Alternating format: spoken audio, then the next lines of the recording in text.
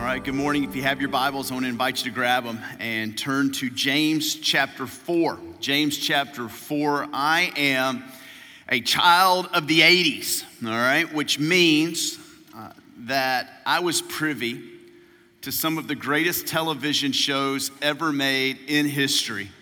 And growing up as a child, there's something that was very special about only having 3 channels, very limited television, what came on. When the president was on, it ruined your night as a kid because it was on all 3 channels. But for those of you that know what I'm talking about, 80s kids or just lived through that generation, let me just give you a couple of shows that were just incredible. One is you had Knight Rider, all right? Can I get a witness? There it is right there. I mean, you could talk to Kit the car. And he had a mind of his own. And just so David Hasselhoff, unbelievable. Loved that show. Another show that I grew up with, absolutely loved, was the A-Team. Remember this right here? Mr. T and Murdoch. And they drove around in that cool van, you know, love it when a plan comes together. That was the A-Team. Now, you adults, you had a couple of soap operas that you were addicted to in the 80s. You had Dallas, all right? J.R. Ewing. My papa loved J.R. Ewing. Then you had, right after Dallas, came Dynasty. Some of you are more Dynasty folks. And so these were some of the TV shows. But my favorite to watch, no question about it, when I think about my childhood, my heart will still start beating fast when I think about this show and when it started, was The Incredible Hulk, okay? Now, students, I know that Marvel Studios made a big deal out of this, but back in the day, I mean, this show, it only was 5 seasons long, but this is Trick or Treat season, October, and I remember one year, my sweet mom, who is here this morning, my mom and daddy are here this morning. You can feel free to come by after the service, tell them how great of a job they did raising their child.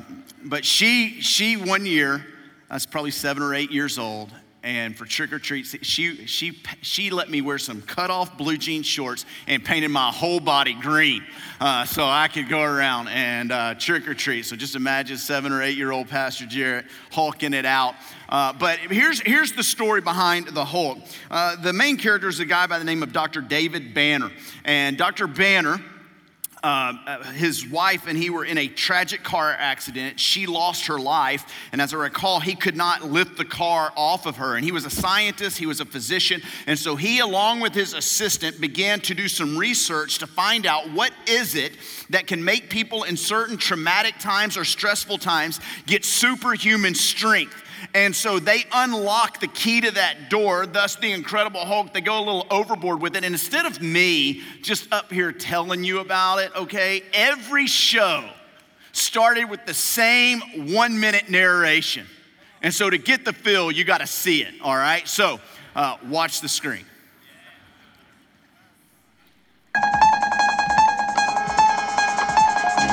Dr. David Banner, physician, scientist, searching for a way to tap into the hidden strengths that all humans have. Then an accidental overdose of gamma radiation alters his body chemistry. And now when David Banner grows angry or outraged, a startling metamorphosis occurs.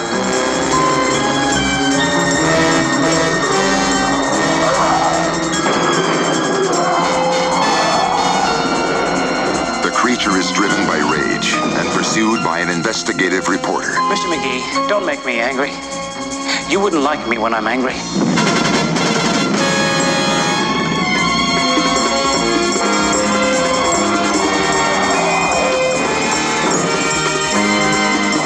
The creature is wanted for a murder he didn't commit. David Banner is believed to be dead, and he must let the world think that he is dead until he can find a way to control the raging spirit that dwells within him. Oh man, how great is that, okay? Now, you can see why my blood was pumping as a little boy. But you say, Jarrett, what on earth does this have to do with James chapter 4? I promise you there's a point to this, because James is going to tell us right here in chapter 4, the reason that we have conflict in relationships. And while conflict is a part of life because we are all sinners, what James is going to say is that you and me, all of us in this room, are a little more like Dr. Banner than we may think. Internally, we could all say to people, just like he said to that investigative journalist, don't make me angry. You won't like me when I'm angry. And James is going to tell us right here that, hey, we may not metamorphosis into a different being when we're mad, when there's conflict, when there's fights, when there are quarrels, although some of us do. Outwardly, we might express it differently than just a temper or just blowing a gasket. But inwardly, you fume. Inwardly, you're passive aggressive. Inwardly, when you're angry, you put people on Siberia, you ice them. And what James says is if you look deep enough, when it comes to conflict, there is a raging monster, a raging spirit within all of us, even though it may be expressed differently. And what we're going to see today is where it comes from, what causes it, what it results in, and how we can win it over. I'm calling the message today, Winning the War Within. James chapter 4, starting in verse 1, the Bible says this: what causes quarrels and what causes fights among you? Is it not this, that your passions are at war within you? You desire and do not have, so you murder. You covet and cannot obtain, so you fight and quarrel. You do not have because you do not ask. You ask and do not receive because you ask wrongly to spend it on your passions, you adulterous people. Do you not know that friendship with the world is enmity with God? Therefore, whoever wishes to be a friend of the world makes himself an enemy of God. Or do you suppose it is no purpose that the scripture says he yearns jealously over the spirit that he has made to dwell in us, but he gives more grace? Therefore it says God opposes the proud, but gives grace to the humble. Submit yourselves therefore to God, resist the devil, and he will flee from you. Draw near to God, and he will draw near to you. Cleanse your hands, you sinners, and purify your hearts, you double-minded. Be wretched and mourn and weep. Let your laughter be turned to mourning and your joy to gloom. Humble yourselves before the Lord, and he will exalt you. Winning the war within. Let's begin today by naming the war. And I'll name the war in one word and just kind of work it out. It is conflict. This is what James says. What causes quarrels and what causes fights? Verse 1 and 2 among you. He mentions it again. You covet and cannot attain. So you fight and quarrel. Now remember the context in which this is written. If you're just now visiting Champion Forest, we've been in this series for about 6 or 7 weeks now, and James is a leader in an early church in Jerusalem, and there was some pain and suffering and persecution that came to Jerusalem, and so his body of believers were scattered all throughout Israel and the known Roman Empire at the time. It would be like us coming together and we're visiting and we're worshiping together and we're serving, and something happens where we just have to disperse everywhere and can't meet anymore. And Pastor James is leading this congregation. And so in order to get a message to them, he has to write this letter. And he begins to write this letter to them. And as we've seen nearly every single week, what he was dealing with when this was written in about 40 AD, mid-40s, some of the same things that they were dealing with then, we're continuing to deal with now. And James knows because the church is made up of people, he knows that there are going to be conflicts because all of us are sinners. We're all selfish at the core. We want our way, and James is going to work this out here in just a moment. And because of this, we fight, we bicker, we quarrel, we conflict, and that includes the pastor and leadership, okay? We're all in this. If you listen closely, you probably heard my wife say amen to that. All right, he is a sinner. Now, I say this every once in a while when when preaching, typically at the end of the service, I make an invitation for you to come join Champion Forest. If you've been visiting, invite you to take our membership class, learn more about us, meet the pastors, and I'll typically give this warning. Now, we are not a perfect church, okay? We've got our issues. We've got things that we're up against, and we're not a perfect church. And so the warning is, if you're here today and you're thinking about joining Champion Force, and you are perfect, don't join our church, okay? Because you're gonna mess up what we got going here. We are messy sinners, and because of this, there's conflicts. As James says, there's fights, there's quarrels. Now, he's gonna give us reasons for the war, and he gives two big reasons that we experience conflict in our relationships. And it's not who some of you are thinking, okay? Some of you are thinking, Pastor Jarrett, I'll save you the time right here. I'll tell you exactly why I have conflicts in relationships. Their name is, and you can give me the name. That's what you're thinking. I'll tell you the reason for my conflict. I'll tell you there's the reason for friction in my home. It's him. It's her. So-and-so didn't tell them do what I told them to do, or they acted like this, or they did that. That's the reason for the relational conflict that I'm experiencing. And more often than not, we always want to blame someone else. It's my spouse. It's my kids. It's my coworker. It's my boss.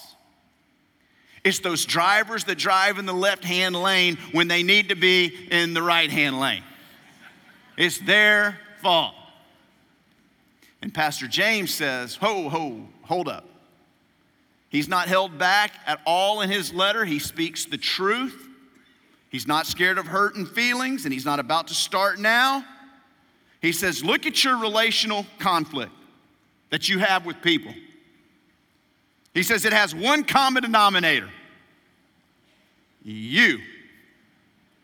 And he begins to outline some of the reasons, two big reasons. Number one is we have conflict and we fight and we quarrel amongst one another because we're embracing worldly wisdom. Now remember, James chapter 4 is a continuation of James chapter 3. Mark Lanier did a great job last week of preaching. I was watching it while I was on the road. I was listening to it while I was on the road. And great sermon. And if you remember, it's unfortunate that the translators put a chapter break there because this is one flow of thought. And remember what he talked about? He said, listen, we're going to either look at the world from God's perspective and have heavenly wisdom, or we're going to look from the world's perspective and have worldly wisdom. Now, listen to how godly wisdom, wisdom from above, James says, listen to how it's defined in the context of relationships, strife, and struggles. James chapter 3, verse 17 and 18. But the wisdom from above, look at this. If we're listening to heavenly wisdom, pure, peaceable, gentle, open to reason, full of mercy and good fruits, impartial, sincere, and a harvest of righteousness is sown in peace by those who make peace. You want peace in your life and peace in your relationships? You better not embrace worldly wisdom. You better be listening to godly wisdom, wisdom from above. Because worldly wisdom, look what comes with this. And again, context of relational strife, bitter jealousy, verses 14 through 16. Selfish ambition. It's in your hearts. Don't boast or be false to truth. This is not wisdom that comes from above, but is earthly, unspiritual, and demonic. Look at this. For where jealousy and selfish ambition exist, there will be disorder and every vile practice. Think about your life. And where there is relational conflict, it could be in your marriage, and it could be in the home with your children, it could be at the office, it could be here in the church. Why is it? One major reason is that we have embraced worldly wisdom. And worldly wisdom at the core is this right here. It's all about me and mine. I am at the center of the universe. That is what worldly wisdom teaches. That's why there's selfish ambition and bitter jealousy, because it's all about you. You're looking out for me, myself, and I. It's the very definition of earthly wisdom. And James says this is exactly why some of you, your lives could be characterized by conflict. It's why you can't get along with people.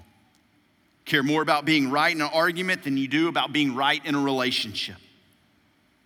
You see people as in your way if you're not getting your way. And James says this is why some of you go incredible Hulk on people. It's not because someone pushed you over the edge. We're going to talk about this in just a minute, just this whole idea of blame shifting. But the reason you go incredible Hulk is because you've been listening to worldly wisdom that comes from below, that's unspiritual, that's demonic, that's evil, James says. And when you listen to worldly wisdom, what you find is you mimic what the world does. And as a result, you don't get peace, you get chaos in your life. This is why it's so important. I feel like I say this every single week, but it's so true. It's why it's so important that you spend time alone with the Lord. Every morning, get up, get your Bible, read, get a notebook, take notes about what you're reading, write the Bible verse down, put it in your heart. Why? Because you need God's wisdom from above. And he said in James 1, I'll give it if you just ask me for it. He's going to come back to this theme in just a moment. A second reason that we have relational strife is not just that we are listening to worldly wisdom, but we're caving to fleshly desires. That's what verse 1 and 2 says in James chapter 4. What causes quarrels and what causes fights among you? Is it not this, that your passions are at war within you? You desire and do not have, so you murder. You covet and cannot obtain, so you fight and quarrel. Now, this word passions here is where we get our word hedonist from. That word, the whole idea of pleasure. It's really morally neutral when James writes it here. We have desires for enjoyments in life that are good desires to have. We talked about this in the message on James chapter 1, verses 13 through 18. If you missed any of these messages, go back and listen to them because they build on top of one another. But what we said in this is that we have legitimate desires. The desire for love and for someone to know us intimately. That is a good desire, a godly desire. He placed it in our hearts. The desire to work and contribute and to make a difference. That is a good, godly desire. The problem is we have two enemies fighting against these good and godly desires. One is the devil, who's out to steal, kill, and destroy. And so he's going to try to tempt us and twist things up to get us to fall away from God, to meet legitimate desires in an illegitimate way, or he'll try to distort or pervert good, godly desires. Another enemy is just the sinful nature in us. We are of the flesh. That's why we need to trust Jesus into our life, because when we trust in Jesus, Paul will write and say, you crucify the flesh along with its sinful passions and desires. The problem is that sinful flesh just wants to rear up and live every single day. That's why every day we got to get up and we surrender to Jesus all over again, and we live empowered by the Spirit of God. So the flesh, used interchangeably, sinful nature, the enemy, takes these good godly desires, and we either try to meet desires in an illegitimate way, or those desires are perverted and it leads us to sin against God. So you take the desire for love, and that's a good godly desire, but what does Satan do? He perverts it, he twists it, and so it becomes pornography, right? My needs being met. And so what happens is exactly what James says here in verse 2. What causes quarrels and fights among you? Is it not this? Your passions are at war within you. You desire and do not have. So you desire love, but it's perverted and twisted and you don't have it. So what do? You murder. That's exactly what pornography is. It's murdering your purity. It's murdering intimacy. It's murdering that person made in the image of God. He says, You covet and cannot obtain. So this desire to work and contribute and to make a difference, this good godly desire, it gets perverted because of our sin nature, because of the enemy that's constantly breathing down our neck, and it becomes about power and greed. And so we covet because we want something and we don't have it. And so what does James say? It causes all sorts of conflict, fights, and quarrels. I've seen this so many times personally. In my own life, just experiencing life, I fall to this and fail in this. I've seen it in people that I meet with in counsel. I have a couple come in, and there is a sinful man married to a sinful woman. And when I do premarital counseling, you remember this, couples, when you were dating and engaged, you thought, we are never having any issues or problems. This is amazing. We're never gonna fight. This is gonna be walking through the rose. And I see it, I take joy in slapping those rose-colored glasses off that couple's face. You are gonna hate one another one day, all right? You're gonna wake up and go, what have I done? You get a sinful man and a sinful woman. We are sinners. There's gonna be conflict. And the sinful man comes in and says, I'm not getting the respect I deserve. And the sinful woman is not meeting some need that he has in his life or that he thinks needs to be met in his life. And the sinful woman says the same thing. I'm not being honored and cherished. And the sinful man isn't meeting the needs of his wife who longs to be honored and cherished. So the question is, who are you going to listen to? How are you going to resolve this conflict? Are you going to listen to worldly wisdom that is demonic? Who are you talking to about this? Where are you getting your advice from? Or are you going to listen to heavenly wisdom from above that's peaceable and pure, full of reason and mercy? Are you going to listen to the Spirit, where there is life and peace according to the Scriptures? Or are you going to listen to the flesh, where there's corruption and death? And so you want to know why there's fights among us? You want to know why there's conflict? You want to know why two Christians can do this? It's because those Christians are embracing worldly wisdom and they are caving to their fleshly desires. And James says that happens, there's going to be conflict all over the place. And he says you murder people. And he's not talking about physical murder. I believe in this context he's talking about words, right? He's talked about the power of the tongue, that it can bring life or death. And isn't this what happens? Some of us get so mad and so angry, and we're in a fight, and what do? We murder people with our words. Listen, this week, I've told you this before, whenever I'm working on a message, God, by the power of the Holy Spirit, usually irons it out in my life before I ever get up here. He keeps me humble on this, okay? This week, one of my children who will remain nameless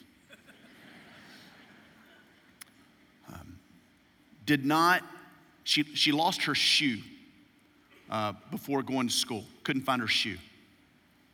Now, we've talked about this a million times. Lay your clothes out. Where you take off your shoe and leave it ought to be where it is the next day. When I wake up in the morning, all I want, all I rightfully deserve is peace. I just want to get my coffee. I want to go to my office. I want to read my Bible and get all spiritual for the day. All I want is peace. And when she couldn't find this shoe, I'm telling you, your pastor went Incredible Hulk. If there would have been a video in my home, I'd be embarrassed for you to see it. And you know what I did for that little girl who lost her shoe? Which, by the way, you want to know why I know it's unspiritual? Because I sure don't get that mad at myself when I lose something. I murdered that little girl with my words toward her, with my attitude toward her. Why? Now, I want her to be responsible. That's a good desire. I want her to, I want there to be order. That's a good desire. But you know what made me explode? You want to know what thing? She didn't make me do that. You want to know why I did that? Because of James chapter 4, verse 2. I didn't get what I thought I deserved.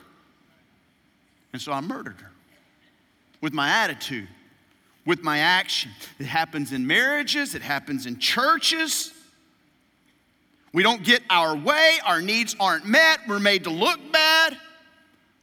We don't get what we want out of that relationship, what we think we deserve. And so we fight and we quarrel. And if I don't get my way, you better watch out. You don't want me angry. You won't like me when I'm angry. And again, some of us don't go Incredible Hulk and turn over tables. Some of us just, seen it in the context of marriage, we just emotionally block you out. Men will do that. Women, sexually, block you out. And we just set up barriers emotionally, and we fight and we quarrel and we have conflict. And James says, instead of living like this, what if you pray? That's what he says here in verse 2. You do not have because you do not ask. Now, this is a prayer principle. This is genius right here, okay? You came to church for this. All answered prayer begins with an ask. And so James says, you have not because you ask not. What is it that you're looking for in those relationships? Are you praying about it? I mean, really praying about it. Like, what if you spent as much time and as much intensity praying and asking God to intervene as you did blowing up and bickering?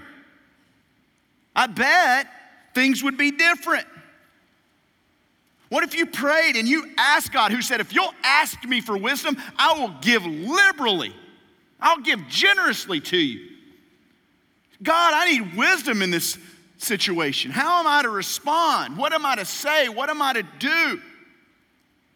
How do I handle this conflict that I'm in, this person that I'm not seeing eye to eye with? God, will you help me not to cave to my fleshly desires that thinks me and my, and it's all about me? What if we pray? We've got to be so careful about how we pray and what we pray, because God will not answer prayers that help fulfill selfish desires. There are some of you get in a conflict. Let's just take marriage while we're there. God, they're driving me crazy. Change them. And God says, change them? They're the instrument in your life that is sanctifying you and making you more like me. You start praying, God, change me. God says, I can hear that prayer. God, this boss, get me out of this job. And God says, get you out of this job? Look at how many lost people you're around, people that don't know me. You're salt and light there. Get you out of this job. If I got you out of that job, you'd never come to me in prayer. It's the only time I ever hear from you. And so we got to be very careful what we pray for. God's not going to answer selfish prayers, and he's not going to fund our sin either. That's what the verse 3 is. You ask and do not receive because you ask wrongly to spend it on your passions. See, that sin nature runs so deep. When we come to the Lord in prayer, we've got to be so Spirit-led. If not, our prayers will be selfish, and we'll be asking God to, again, fund our sinful nature. And God says, James says, God doesn't answer prayers like that. That ask wrongly there, that word wrongly, it's the word where we get diseased from or sick. That's a sick prayer. That's a diseased prayer. It's not going to work. Because you want something, look at what he says, to spend on your own passions. The word spend is the word squander. It's the word picture, same word picture used in Luke chapter 15 when the parable of the lost son who gets his father's inheritance and he goes to the far country, and the Bible says he squanders it, lives recklessly. James says God's not going to answer that kind of prayer. And if he does, listen, if he does, it could be his discipline in your life. That's something to think about. This is why it's never a cop-out to pray, and we come with a sincere heart, and we come with an earnest desire to please God, and we're praying for what we want and what we desire, okay? I'm not saying do not ask God for what is on your heart. God knows your heart anyway, so you might as well ask him for it. Are you gonna fake him out? So you pray, God, this situation, this circumstance, I don't understand it. I want it this way. Lord, this is how I see it. It's never a cop-out to say, but God, show me your way. And just like Jesus, not my will, God, but your will be done. You pray like that, I promise you, God will hear your prayers. Now look, we defined the war.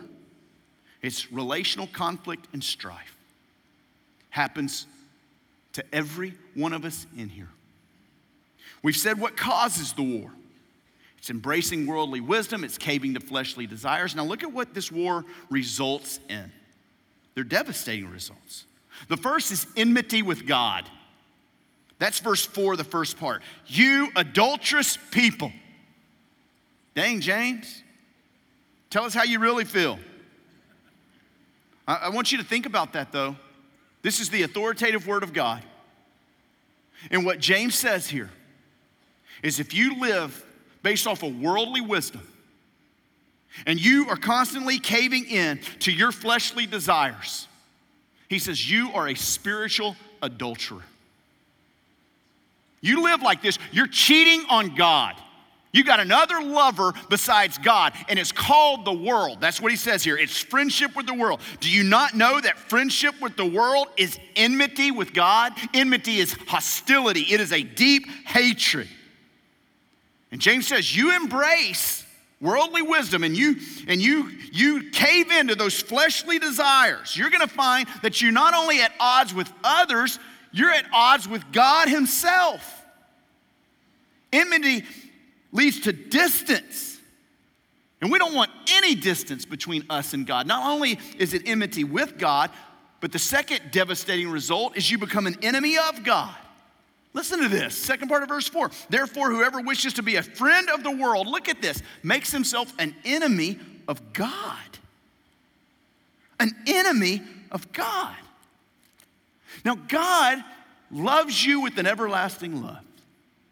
And for those of you that have called on the name of the Lord, you've trusted in Jesus for the forgiveness of your sins, the Bible teaches that he puts his Holy Spirit in us and you are sealed for the day of redemption. So if you've trusted in Christ, his death, his burial, his resurrection to make you right with God, not your own works, not your own deeds, but by faith in Christ alone, you are sealed with the promised Holy Spirit. The danger is what a term the old preachers used to call, we can become backslidden. We can drift spiritually. And that's the danger of being friends with the world. That's the danger of embracing worldly wisdom and constantly caving to fleshly desires, because the Bible says when you do that, your heart begins to harden and it becomes callous, and you will live in sin and unbelief, and you are becoming a friend of the world, and you're just like somebody that gets in a tube on a summer day and floats down that river. You don't even know how far you're drifting away. The current's just taking you. That's what worldliness will do. There's a man in the Bible by the name of Demas. Ever heard of Demas? Ever heard a sermon on Demas? He's only mentioned 3 times in Scripture. Listen to when he's mentioned. He's a work associate of Paul. Philemon chapter 1, verse 23 and 24. Epaphras, my fellow prisoner in Christ Jesus, sends greetings to you, as do Mark, Aristarchus, Demas, and Luke, look at this, my fellow workers. Demas was a fellow worker with Paul. In Colossians 4:14, he's mentioned a second time. Luke, the beloved physician, greets you. He's with Paul, as does Demas. Demas, that fellow worker, side by side with Paul, laboring in the kingdom, working for the kingdom. And then we get to 2 Timothy chapter 4, Paul's last letter that he ever writes. And listen to what he says in verse 10. He says, would you do your best to come to me, Timothy? For Demas, in love with this present world, has deserted me and gone to Thessalonica. The danger of being friends with the world is we'll drift spiritually. And in that drifting, there becomes hostility between us and God. And if we're not careful, we can become an enemy of the God that we once loved and served. And so, God doesn't want this. This is what verse 5 is about. He's a jealous God. He doesn't want you loving the world. He wants you loving him. He's not jealous of you. He's jealous for you. He created you. He knows life on our own will mess it up. Decisions that we make. Come on. Who are we talking to? We know this, right? The consequences, the fruit of our going off our own, living off the worldly wisdom, it gets us nowhere. God knows he's got a better plan for us. And so, let's talk in these closing moments about how we win this war. Very, very quickly. Let me tell you how you won't win it. The war within, you're not going to win it by gritting your teeth and just self-discipline. I am going to love Jesus today. I'm going to read my Bible and enjoy it. That's not going to happen, all right? That'll last until you get to that Chick-fil-A drive-in line and the person in front of you is not ready to order, doesn't have their app out. You're thinking, do you not order the same thing every time? It's Chick-fil-A, come on. And you start murdering people with your words and attitude, okay? Self-discipline is not going to get it. You know what gets it? You want to know how you win the war? One word, grace. That's James 4:6. But he gives more grace. It's the grace and kindness of God, the Bible says, that leads us to repentance. It's the grace and kindness of God that will change our inward character. Now, the Bible says grace of God has appeared in Christ to all people, and so there's a saving grace that God gives to all those who call upon his name, but we don't want just saving grace as believers in Christ. We want, verse 6, more grace. I don't know about you, I need more grace. I need more grace, God. Well, how do you get it? He gives us a recipe here, and I'm going to close this sermon out in reading verses 6 through 10. And in this are the ingredients to a recipe, if you will, for getting more grace. I was craving this breakfast casserole yesterday that my sweet wife makes, and I was just going through the house. Do we have the ingredients to make it? Because you put all that stuff together in a bowl and you put it in the oven and it comes out and it's glorious, and I was craving it, all right? These are ingredients for more grace in your life. Starting in the second part of verse 6, reading through verse 10, I'll give you 3 ingredients. You want more grace? You want relational peace? You want conflict to absolve? These ingredients, just ask God to give them to you. You mix them together and you'll have what you're looking for. Therefore, it says God opposes the proud but gives grace to the humble. Write down humility. That's ingredient number 1. You want God on your side. You want him to bring you in and bring you close. You got to be humble. The way to get stiff-armed in football season, the way to get the Heisman with God is be prideful. And there'll be distance every time. Verse 7, submit yourself therefore to God. Resist the devil and he will flee from you. Draw near to God and he will draw near to you. Submission, that's the second ingredient. You want more grace? You need more submission. God, every area of my life, I want it to come under your authority, under your lordship. Cleanse your hands, you sinners. That's outwardly. What are you doing? Outwardly, your behavior. Purify your hearts, you double-minded. That's inwardly. Be wretched, mourn and weep. Let your laughter be turned to mourning and your joy to gloom. This is the third ingredient, repentance. Turn from your sin. Stop thinking your way is best. Stop thinking embracing worldly wisdom and caving to your fleshly desires is going to work out. It never is. And so you live a life of repentance. You put these 3 ingredients together, humility, submission, and repentance. And God, you watch him. He will pour out more grace on your life that will transform your character so that inner rage monster is finally subdued. And you can be friends with God and have peace with others. Amen? Let's go to the Lord together in prayer. Thank you for joining us online. We hope today's experience encouraged and challenged you. At Champion Forest, we are passionate about all kinds of people coming to know God, to grow in their relationship with him and others, and then to go out and make a difference in the world. We would love the opportunity to talk and pray with you. To connect with us, just go to championforce.org/connect. And hey, of course, we can't wait to welcome you on campus in person on one of our locations. We'll see you soon.